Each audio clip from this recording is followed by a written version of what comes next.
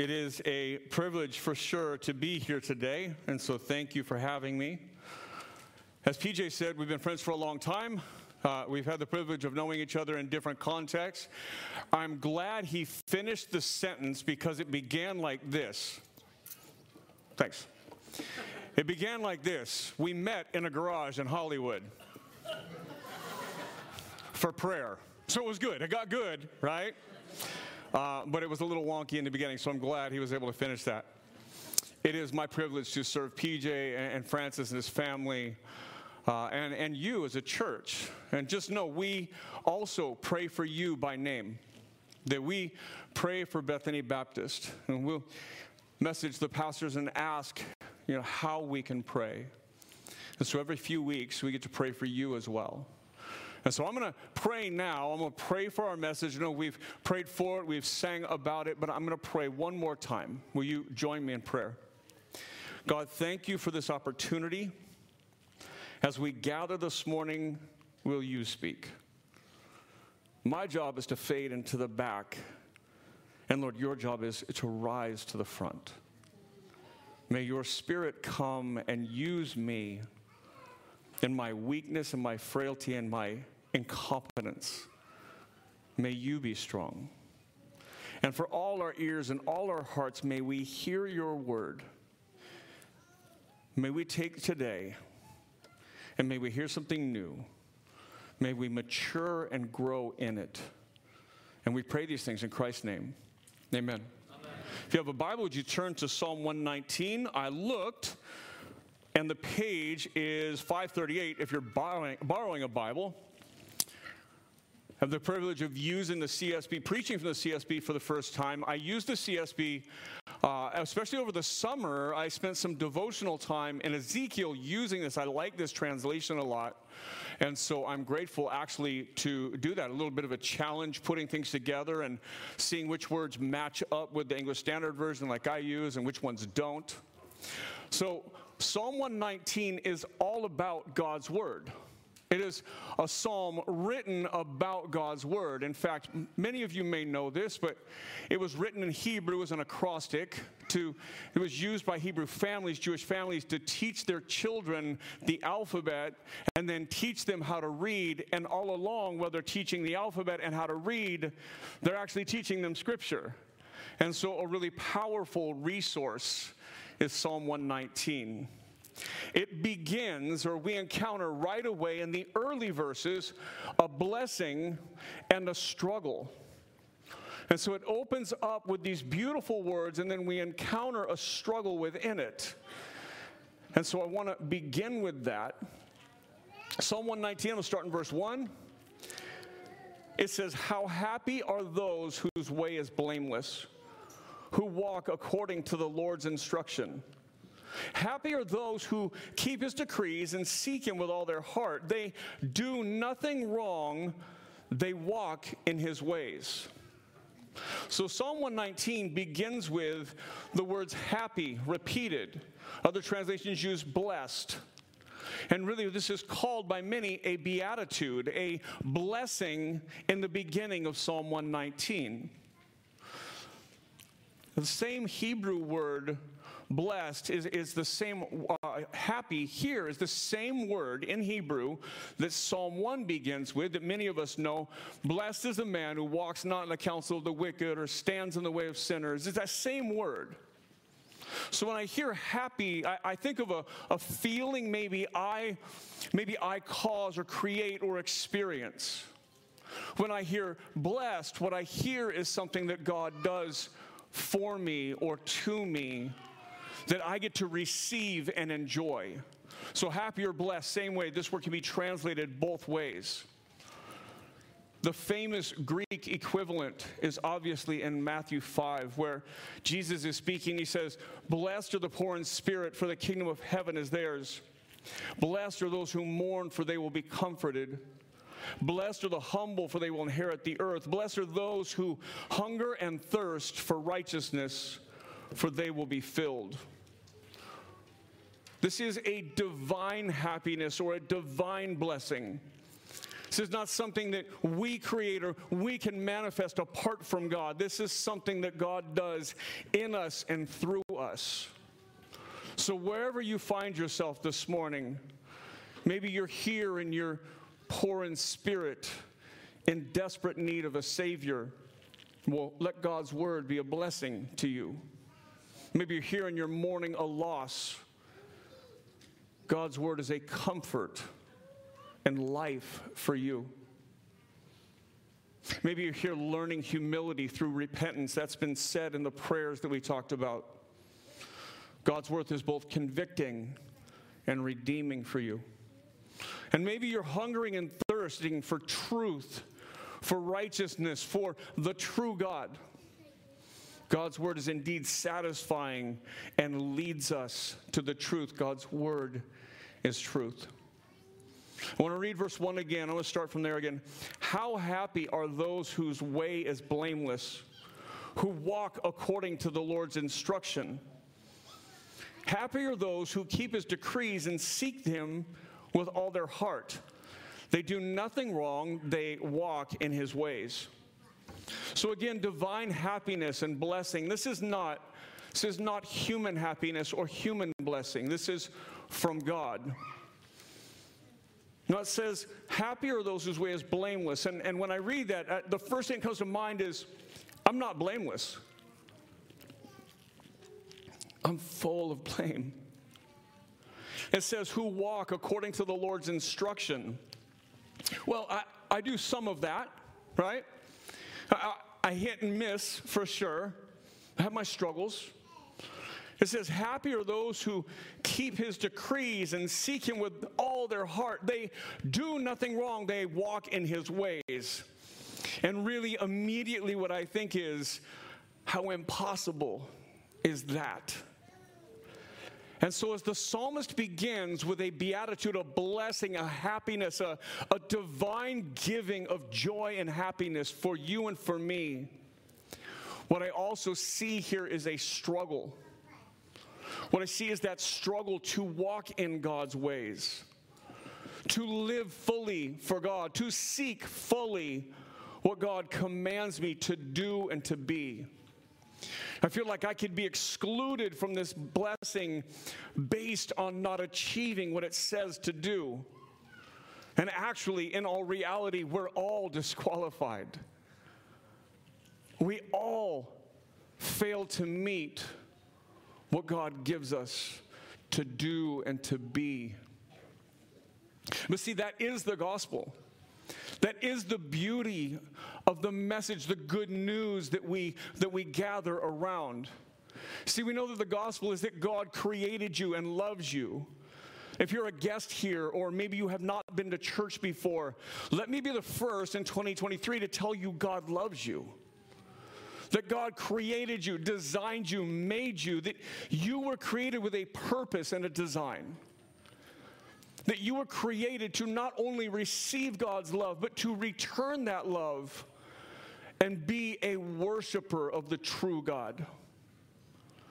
Now, when we at Generations Church talk about our design or our ontological purpose or our created way of living, we talk about that God created us to be worshipers. And that's not like when we sing songs or do that, but it's that our lives are called to bring glory to God.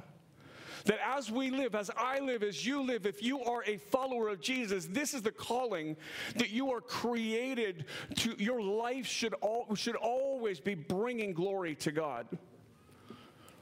But we know that that's not true. We know that we fail to meet that. We know that we sin. In fact, I'm going to say this, if you are not a follower of Jesus today, you need to hear this, that we as followers of Jesus are not perfect, and we don't think we're perfect. In fact, we should know more about how imperfect we are. That we should have a clearer understanding of how sinful and broken we are. So when people say, oh, Christians, they're hypocrites, that may indeed be true. But we know we're broken. We know we fail to achieve the perfect metric of living for God, that perfect metric that we see in Jesus. And so sin enters into human history and breaks humanity. It breaks our design. It breaks who we are. The image of God inside of us shatters.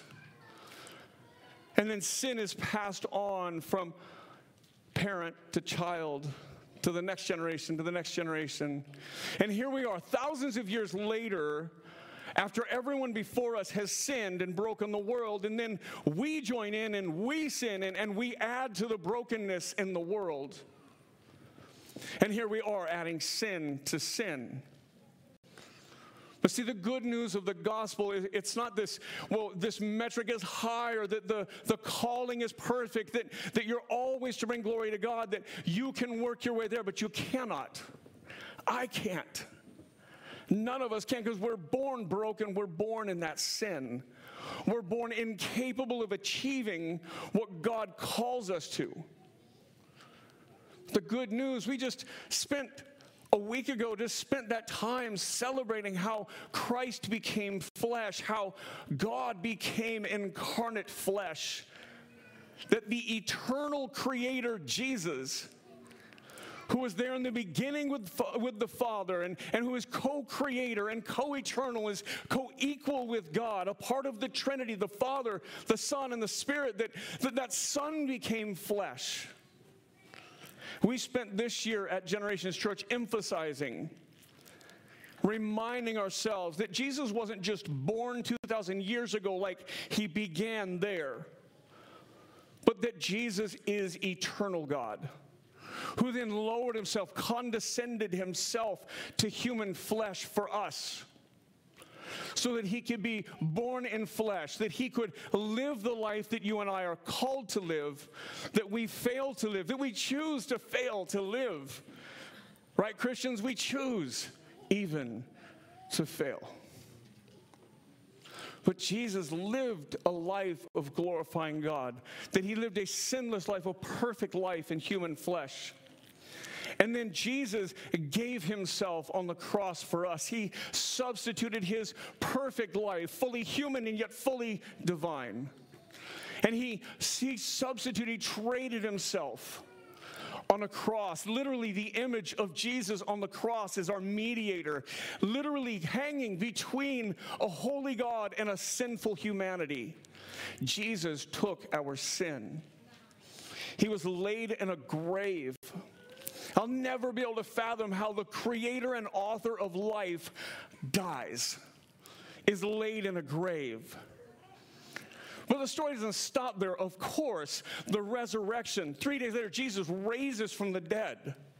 Having victory over Satan and sin and death, Jesus resurrects to life. And it's in that resurrection that he gives us new life. Just as Jesus taught, you must be born again. He gives us that new life. He empowers us to live for him as he ascends back to heaven. He fulfills his promise to send another helper. The very Holy Spirit, the Spirit of God, the Spirit that raised Jesus from the dead, lives in you and in me if you're in Christ. See, Ezekiel 36, way back in the prophets in the Old Testament, they spoke of this same thing. Ezekiel writes it like this. He says, speaking for God, I will give you a new heart, and I will put a new spirit within you. I will remove your heart of stone and give you a heart of flesh. I will place my spirit within you and cause you to follow my statutes and carefully observe my ordinances. This is one of the few places where the word flesh in Scripture is used as a good thing. It's often tied to our sinfulness. But here's what God is saying through the prophet Ezekiel. He says, I'll take your heart of stone, your heart that does not beat for me, and I'll take it out of you, and I will give you a heart of flesh. I will give you a heart that can beat for me, God says. And I will give you my spirit. And he doesn't stop there, and he says, I will cause you to follow my statutes and obey my commands. I will cause you to. Not just give you the ability, but I will cause you to be obedient. It's in that we understand this beatitude. Happy are those who walk, or whose way is blameless. Happy are those who keep his decrees and seek him with all their heart. They do nothing wrong. They walk in his ways. You see, this beatitude is not only a blessing. It's not only this blessing or good news or happiness or joy, but it's also something that we walk in. It's something that we do. It's not just what we know, but it's what we live in. So Psalm 119, all about Scripture, begins with both a blessing and a struggle. And then it continues, verse 4. You have commanded that your precepts be diligently kept. God, you have commanded that your precepts are God's guidelines for behavior. It says, you have commanded that your precepts be diligently kept, that we strive daily to do what God has called us to do, that we surrender our lives, that we lay down our desires for Christ, that we lay our life down and that we strive, we diligently pursue obedience to God. The call to humanity has never changed. Though it has been failed by every human being, save the exception of Christ. The call has never changed, that we live in what God has commanded. Verse 5. The psalmist says this, he says, if only my ways were committed to keeping your statutes, then I would not be ashamed when I think about all your commands. Statutes would be God's laws. But listen to the tone change in the psalmist. From the blessing and the command of God to, if only my ways were committed to obedience, right? Then I would not be ashamed when I'm in front of you, when I'm confessing, when I see your law and I see that I don't measure up. If only I struggle to do what you've called me to do, God. I'm incapable of meeting your command, he says. If only I could. The Apostle Paul, when writing to the church in Rome, says it this way. It's in chapter 7. He says, for I know that nothing good lives in me, that is in my flesh. For the desire to do what is good is with me, but there is no ability to do it. For I do not do the good that I want to do, but I practice the evil that I do not want to do. The Apostle Paul says, I struggle here. I strive to do the things that God calls me to do, but I find myself doing the wrong, the evil, the sin I don't want to do. He says, I live in this tension of striving towards God, and yet I find myself falling short constantly. 5 verses later, Paul says this, what a wretched man I am. Who will rescue me from this body of death? Thanks be to God through our Lord Jesus Christ. He says, well, what can rescue me? Well, thanks be to God for our Lord Jesus Christ. That we have hope, that we may struggle, but we have hope. We have a Savior who has met the mark, who has achieved fully what it takes to live and glorify God. And it is our Savior who pours out his Spirit into us to help us, to aid us, to cause us to live for him.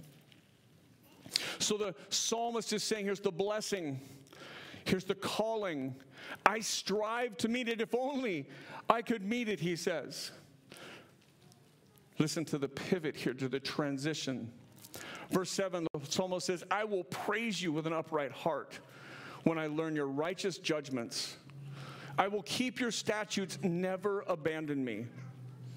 So how do we get from verse 5, if only my ways were committed to keeping your statutes, to verse 7 where it says, I will praise you, I will keep your statutes. He says, when I learn your righteous judgments, I will keep your statutes. If you're a note taker, let me say this to you. Worship and obedience require knowledge and understanding of God's word. Worship and obedience require knowledge and understanding of God's word. There are many today, they are all around us, that are doing the things they say are what pleases God. Not what Scripture says, not what BBC says, not what Generation says, but what they think. They're living a life that they want to live, and they're shaping or conforming God to their life. It's all around us. It's saturated in our churches. But see, when we learn God's word, then we are told. When we learn and we understand, we can worship and obey. God's word orients us to Him. So many people living so many lives so disconnected from Scripture and truth, proclaiming their faith, proclaiming their allegiance to Jesus, but lives that don't look like Scripture calls us to look. That Scripture orients us, that Scripture is that center that says, okay, this is what God is calling us to. Right? It's that high bar of living as God has called us to, but it is that safe place to land when we miss, called grace. But it calls us to what God desires from us. Verse 9 says this: how can a young man keep his way pure? By keeping your word.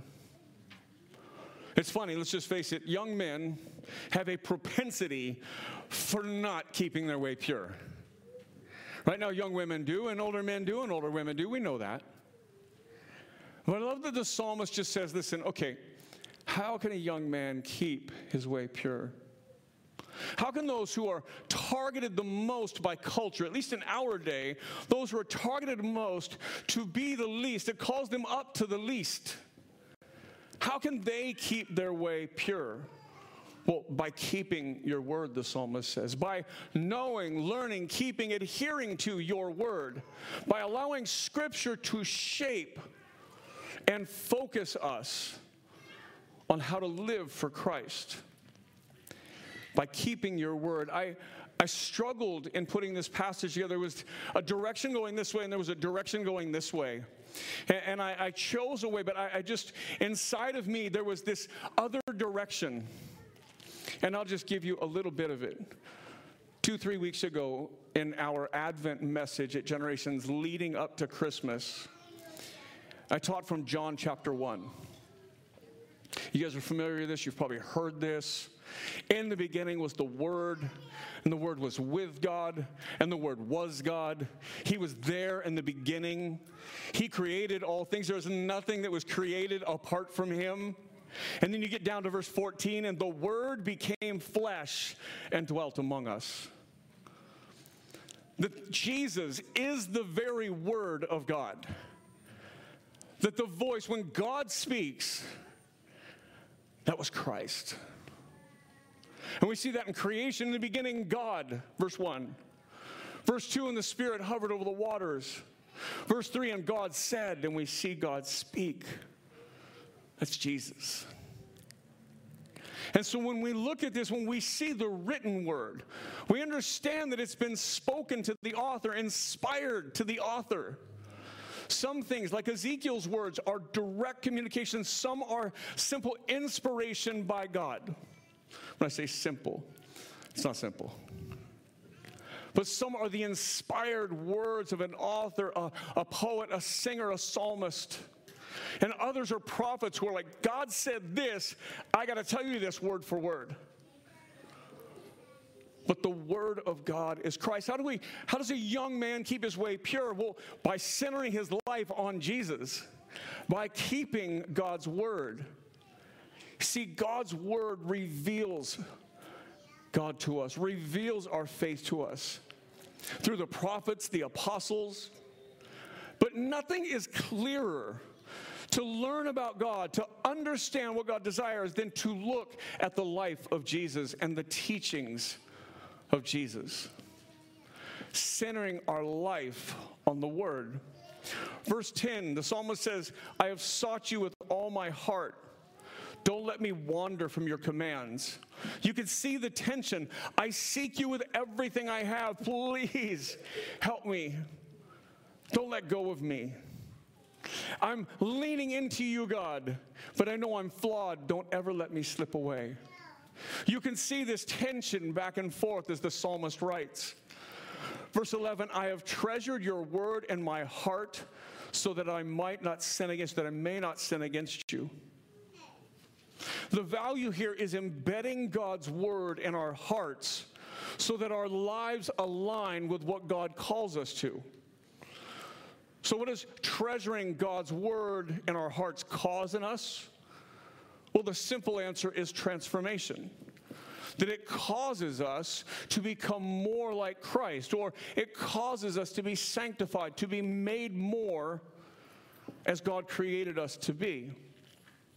So what can we do to read and understand God's word more? How can we approach Scripture in a way that we can understand more?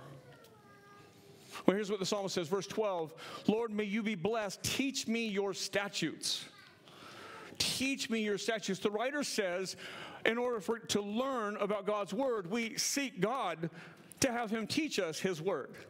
Seems simple enough, right? If you want to know something, well, I wrote a book. I published a book, I don't know, four or 5 years ago.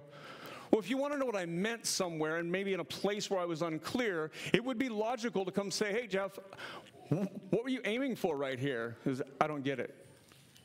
And really, that's what the psalmist does. He says, in order to learn God's word, we seek God. We seek God's word. We seek God to learn God's word. There's two terms we typically use: Bible reading and Bible study. And when I hear Bible reading, and what I see often in the church is Bible reading is this very cursory, kind of quick overview. You read through something as if you're reading a newspaper, a blog post, a novel, whatever.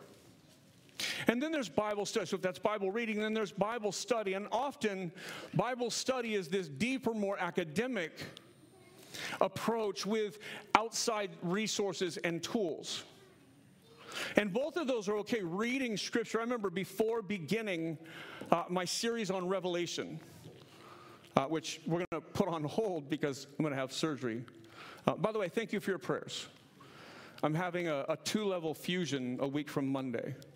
And I will be on one of those crazy hard collars for 3 months. And the risk is, there's a lot of risks, obviously, but one is losing my voice. That's the one I'm really asking for your prayers. Not only do I pastor a church, I teach Bible in the morning for about an hour every morning at Valley Christian to high school students. Obviously, discipleship and Bible study and all those things, as I think about them, how important my voice becomes. And I don't care if it sounds crazy, a little gravelly, a little whatever. I just want to be able to communicate so that I can continue to do what God has called me to do and proclaim his word to others. So thank you for your prayers. So Bible reading, this cursory thing I was saying before I began the series in Revelation, what I did was just read Revelation. I just read through the whole book. I wanted to see the whole landscape. I've taught it before, but I just want to read it all together. That's Bible reading. Right? But then I do Bible study, if you will, as I prepare to give an expository, gospel-centered message on a Sunday. But somewhere in between those two, there's also something that God teaches us. And sometimes we forget to go to God's word to figure out how has God called us to read his word. And the psalmist just says that. Lord, may you be blessed. Would you teach me your statutes? Would you teach me your word? And so God's word gives us ways or things to practice, to do, to live in, to learn God's word better. I want to show you a few of them. So verse 13, the psalmist says, with my lips I proclaim all the judgments from your mouth. The psalmist is proclaiming or declaring or speaking out loud God's word. Reading Scripture out loud is a powerful way to add to your learning and studying of Scripture. Reading Scripture audibly to yourself or to your family, those of you that have families with your children, in a study, in a small group, in a church setting, reading out loud and reading along. Try to follow along in the liturgy today and turn to Colossians. I want to hear it read. I want to see it on paper. I'm not second guessing that he's reading something different. I just want to hear it and I want to read it simultaneously. It sticks better. There's a huge increase in focus in the reader and the hearer. There's an increase in retention when you both hear the word and read the word simultaneously. I have a men's group that meets at 5:30 every Tuesday morning. I know PJ just said, oh, I can't do that. PJ does stuff late at night, and I'm like, I'm an old man. I don't want to do that, but I'm early. I'm good. But we meet together at 5:30 in the morning. We do inductive Bible study together. And every single week, we begin with 1, 2, or 3 men reading the passage as we read along. So audibly reading it to us as we read right back to back. It's like reading the passage, and then the next person who's going to read reads the same passage. We do that 2 or 3 times to hear the word as we read the word. He says, with my lips I proclaim all the judgments from your mouth. Judgments are not like we think of judgments like on the other side of something you get a judgment. He's talking about God's judgments of what's right and wrong up front. We proclaim those. I say it out loud, the psalmist says. Verse 14, I rejoice in the way revealed by your decrees as much as in all riches. Listen, verse 15, I will meditate on your precepts and think about your ways. I will delight in your statutes. I will not forget your word. He said, I will hide your word in my heart. He said, I will not forget your word. Remember, he is wanting, his desire is, I will retain what you have said, God. I will proclaim it out loud. And now he says, I will meditate. The CSB actually translates the same word sometimes meditate, and in some settings think about. We'll see that in just a few verses. That word for meditate is used 9 times in Psalm 119. 9 times the author uses the concept of you meditating on Scripture. Now here's an image. When you get ready to make tea, a lot of you probably drink hot tea. I like hot tea. Now I'm a coffee guy, but I like hot tea. And when you get there, you make this hot water, right? You got your water already. You've got your tea. And what you don't do is go, right? Like you just can't just stick it in there for a second and then pull it back out, right? You may get a little color. You may be able to get a little aroma, but you don't have tea. See, what it takes is for that tea to steep in the hot water, right? For it to sit in the water and so that it can absorb what it is to absorb. And that's when the color and the aroma and the flavor come out. See, meditating on God's word is that. It's that steeping in. It's that spending time in God's word. Sometimes Bible reading is like that speedboat crossing the lake really quickly. And there's joy in that.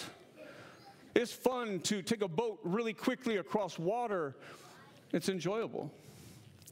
But meditating on Scripture is more that glass bottom boat where you wait until everything is still, where things are quiet. And the longer you remain, the further down you can see as everything settles. You're able to take in the nuances, the details, the things that you can't see when you go so quickly. And again, there's a place for Bible reading. There's a place for reading something in one setting. There absolutely is. And there's a place for academic study. There is. Outside resources, tools, helps, others. Great. But the psalmist is talking about something that we just sit in the Word and meditate. So if you're a note taker, here's some meditating on Scripture ideas. Just ask you what's going on in the passage. Who's talking? Who's being spoken to? What is the obvious or explicit meaning of the text? Are there any implicit or less obvious teachings in the text? What is the overall point the author is trying to make? You can ask author lowercase a, the writer. You can ask, what is the author God trying to say here? I always challenge the guys, when we're done spending time in Scripture, can you summarize it? Not all the details. Can you just summarize it in a brief sentence? Right? When you get a handle on it, once you've meditated in it, you kind of get an idea of what's going on. So, verse 17, he writes, "Deal generously with your servant so that I might live, then I will keep your word. Open my eyes so that I may contemplate wondrous things from your instruction." There's two things here. I want to separate them. I want to do one, we'll reread it, and do another. But here's what he says. Open my eyes that I may contemplate wondrous things. Open my eyes, God. Open my eyes as I look to Scripture. And so not only is he saying open my eyes, but what he's doing is he's praying. The author of the psalm is praying, God, open my eyes that I might see what you're saying here. We sang a song that was beautifully paired with what we would call a prayer of illumination. Right? That prayer that we would be able to see, that God would illumine Scripture, shine a light on. John 1, that same passage, in the beginning was the Word was with God. Also calls Jesus the light, who came into the world and no one recognized him. Psalm 19 will go on to say, your word is a lamp unto my feet. That prayer of illumination is that. Will you shine a light on your truth, God? And so he prays, the author prays in Scripture. Again, if you're a note taker, let me say this to you. Pray more while reading the Bible. It may sound super obvious. Pray more while reading the Bible. Studying Scripture should be a lot less monologue and a lot more dialogue. It's kind of the opposite of prayer, right? As we go to prayer, oftentimes we talk a lot and don't listen. Scripture, sometimes we're listening for God, but we're not talking to God as well. Make your time in Scripture more dialogue than monologue. Commune with God in that time. And the psalmist says, open my eyes. And then he says this, so I'm going to reread it, verse 18. Open my eyes that I might contemplate wondrous things from your instruction. The word contemplate there, think deeply about, contemplate. If meditation is to immerse yourself, to meditate on the text, if that's to immerse yourself in the text, contemplation is about asking question of the text itself. Let me give you some examples. When you contemplate Scripture, maybe you ask, what does this reveal inside of me? What has God said to me as I prayed through it? Does this reveal idolatry or sin in my life? How is my need for Christ revealed in this passage? I love that you speak openly about giving, about our responsibility and duty, and also our joy in it. The thing that stands between a lot of Christians and giving is often idolatry. It means sacrificing something I like. It means I can't go through the Starbucks drive-thru every morning on my way, because that will cut into what God has called me, commanded me, taught me to give. Now, giving is an area I actually love. I enjoy. That I know that every breath I take was given to me by God. I won't go deeply into this. It's a sidetrack from the message. But I didn't grow up in the church. I came to faith much later. I came to faith in a jail cell, waiting to go back to prison. I'd been out about 90 days. I was in and out and in and out, and I'll be honest with you, I was more comfortable in. I understood what life inside meant. I didn't understand life on the streets. And so I was never out very long. And I was looking through a cell window, and I was looking out. And I saw some men, and when you're who I was at the time, everybody in the tank that you're in, everybody that's in the place that you are is going to prison. Some of them, most of them, never getting out. And that was the risk for me, of never getting out. And I'm looking through this window, and we're all in the same place. We're all in this cubicle, this tank, this area full of cells, and we're all going to the same place. And yet I saw these guys at a table, and they were joyful. They were happy. They were blessed. And they were studying Scripture together. And the affiliations and things that I had didn't really allow me to engage with them. But what I did was I looked through that window and I prayed, okay, God, you said you could fix me. If you fix me, I'll never leave you. Now, if you told me at that moment I'd be standing here today, I'd laugh at you. I didn't know I was ever getting out, but I was committed to the fact that I was all jacked up and broken inside. And that I was not ever going to change apart from something greater than me, transforming me. I left that day with a long battle with addiction, never used again. With a long struggle with things that all went away, some slowly. But eventually I got out. I had to marry my high school sweetheart. We reconnected while I was in. And as I paroled on a Sunday morning, I was in church with her on a Sunday night. A couple years later, a pastor asked, if you could do anything you want to do, if you had all the time and the money in the world, which I didn't have either one, but if you did, what would get you out of bed in the morning? What would excite you enough to get you out of bed in the morning? And I said, man, I would teach God's word to other people. This is what changed my life. PJ's been in my office. I have a paperback Bible that I wore the covers off of so many times. I keep taping it back together. That was my Bible in prison. And that God's word changed my life so much that I'd want to pass that on. When I said teach others, I didn't think this. I just meant I wanted to pass on what had been so transforming for me. So back to the passage, contemplating. What does this reveal inside of me? What has God said to me as I prayed to him through this passage? Does this reveal idolatry or sin in my life? How is my need for Christ revealed in this passage? That's contemplation. Verse 19, he says, I am a resident alien on earth. Do not hide your commands from me. We hear the word alien, and the way it's used most commonly to us today evokes some feelings. It's deeply political. It's all these things. But it reminds me of two groups of people today. And the first one is this.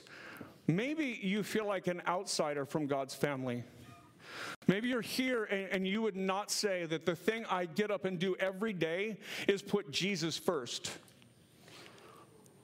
Maybe you're hearing the gospel for the first time. Maybe you're here for the first time. Let me just say welcome. I'm here for the first time too. I'm glad you're here. If that's you, and you hear this blessing of God's word and the transformation, if you hear that and you're like, okay, how do I do that? Well, it's the very question that the people who stood and shouted for Jesus' crucifixion, that's the very question they asked just days, weeks later, as after Jesus ascended and the church looked a lot like this. About 120 people gathered together in a room, were praying, and the Spirit fell upon them. And the people outside the room heard them proclaiming the goodness of God, the gospel of Jesus. And those very people who had just days prior shouted for the crucifixion of Jesus said, what must we do to be saved? And Peter answered, repent and be baptized, every one of you, in the name of Jesus Christ for the forgiveness of your sins, and you will receive the Holy Spirit. He says promises for you and for your children, for those who come after you, all to the reaches of the world. Repent is to turn and face God. That's the English word. Repent is a military term that you would see an army battling and a general on a hill, and when they're losing the battle and there's no way they can win, the general would yell, repent, repent, and it meant turn around, run for your life. And that's really the call for us, is to turn from where we've been and run towards Jesus. One of the songs we sang earlier referenced the words of the father and his two sons, and the younger son returns, and the father runs and embraces him. Run, let God embrace you. The Greek for repent, the one is used in Acts 2, metanoia, means to change your mind, to have a new mindset. It fits here really well. Let God's word shape your mind. But if you hear, I'm a resident alien on earth, do not hide your commands from me. Verse 19, if you hear that, and you're a follower of Jesus, you've been a follower of Jesus for some time, if you hear that verse that says, I'm a resident alien on earth, and you understand you're a part of God's family, but you feel very comfortable in this world, this verse is for you. You see, we are to know that we don't belong here.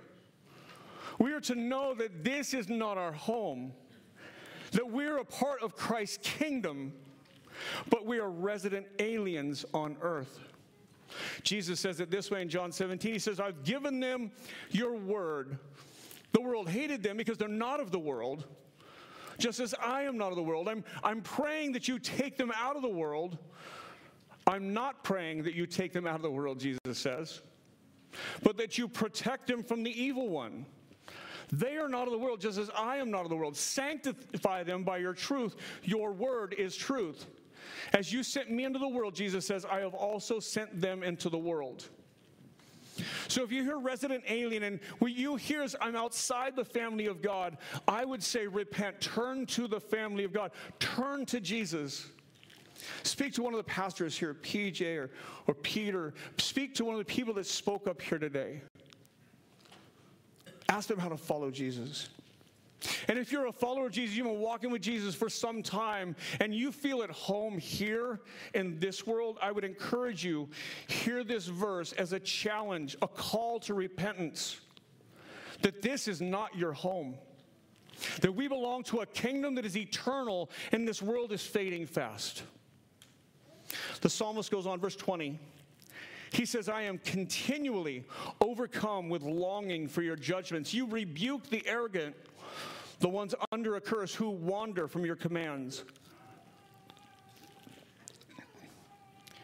This is a lesson we can learn about teaching our children.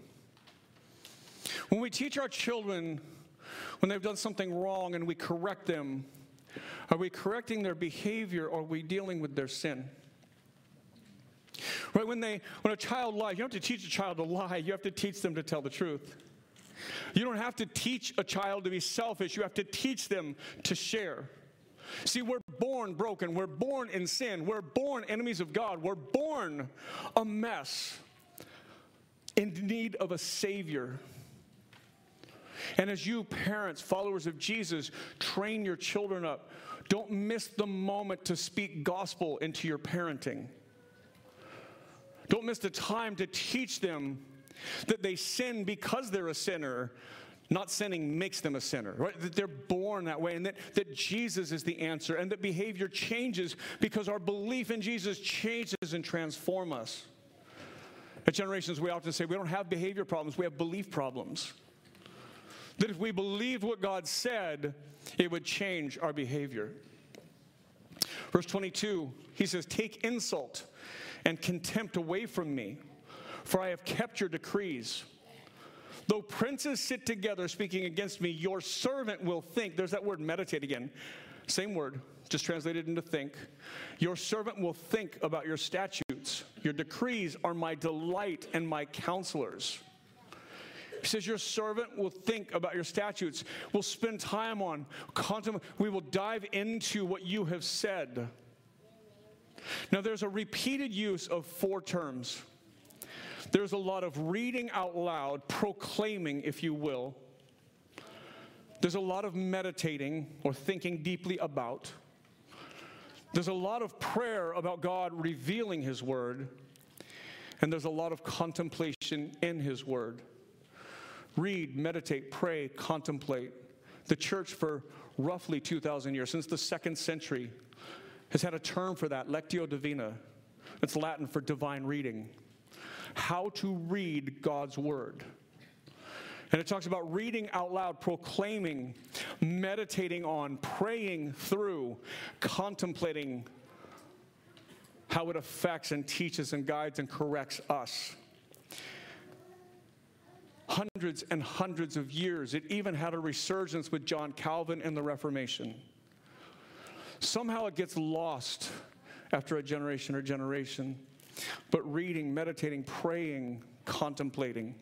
I'm just going to cover a couple verses really quickly for a variety of applications. Verse 25, my life is down in the dust. Give me life through your word. When we are suffering, turn to God's word for comfort, for life. Verse 26, I told you about my life, and you answered me. Teach me your statutes. Help me understand the meaning of your precepts so that I can meditate on your wonders. Again, the use of meditate. And yet this is a prayer. God, teach me the meaning. Help me understand what you have said. Verse 28, I am weary from grief. Strengthen me through your word. There are those of you who are grieving the loss of an unborn child, maybe the loss of a loved one around holidays. Grief. I am weary from grief, he writes. Strengthen me through your word. Do you cling to God's word in your weakness and your pain? Verse 29, keep me from the way of deceit and graciously give me your instruction. I have chosen the way of truth. I have set your ordinances before me. Listen to where he kind of lands here. I have chosen, verse 30, the way of truth. I have set your ordinances before me. Verse 31, I cling to your decrees, Lord. Do not put me to shame. I pursue the way of your commands, for you broaden my understanding. Instruction and the ordinances, decrees, the commands, this show him striving towards obedience. How different is the psalmist's words here than in the earlier statement where he said, if only my ways were committed to keeping your statutes. Now it's, I've set your ordinances before me. I cling to your decrees. I pursue the way of your commands. This is the transformation found in the gospel. This is the transformation that Jesus gives us, that Jesus accomplishes for us, that God has ordained us to, that Jesus has achieved for us, and the Holy Spirit applies to us.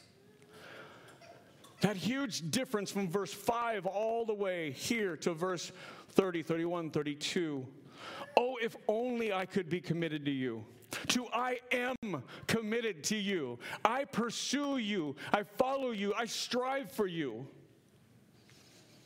And I'll close with a verse that we used earlier. Ezekiel 36, 26 and 27. I will give you a new heart and put a spirit within you. I will remove your heart of stone and give you a heart of flesh. I will place my spirit within you and cause you to follow my statutes and carefully observe my ordinances. The transformation of the gospel is this: that God takes your hard heart, your heart of stone out, that God gives you spiritual life, a heart that can beat for him, that God gives you his spirit. That's the very promise of baptism in Acts 2:38 we read earlier. Repent and be baptized, every one of you, in the name of Jesus Christ for the forgiveness of your sins, and you will receive the Holy Spirit. And then God says, I will cause you to be obedient. I will cause you to follow my statutes and carefully observe my ordinances. I will do the work, God says. You don't come to faith in Jesus and then white knuckle it until the end. You don't come to faith and then struggle in your own strength. You come to faith, and it's a life of submission to the Spirit within. It's a life of learning what has God said and called us to. And how do I surrender myself to that? It is Christ's work within you. It's the Holy Spirit empowering you. It's not you. The good news is, it's not you. I wouldn't make it. But Christ in me secures my future. Let's pray. Jesus, we love you. You are the Word that became flesh. You are the very God who became like us. You express God to us. You reveal God. You are Lord. You are Savior. You are the Word that became flesh and dwelt among us. You are the light that shines in the darkness. You lead our way to God. You give us all that we need. You provide the power to be transformed. You do the work. We learn to surrender to you. We surrender by learning your word. What have you called us to, as the psalmist writes? Learning to observe the statutes, to be obedient to you. We strive to know you in your word. We read your word. We read it out loud. We pray through it. We meditate on it. We contemplate how it calls us to change.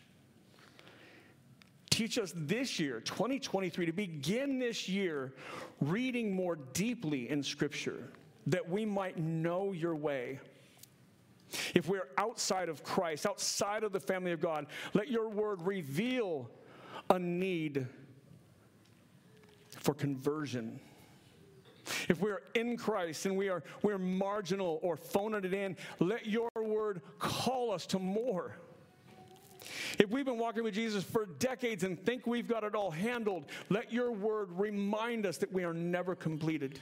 Not until the day we stand before you, which is secure in you. But our calling remains here. Let us be a light to the world.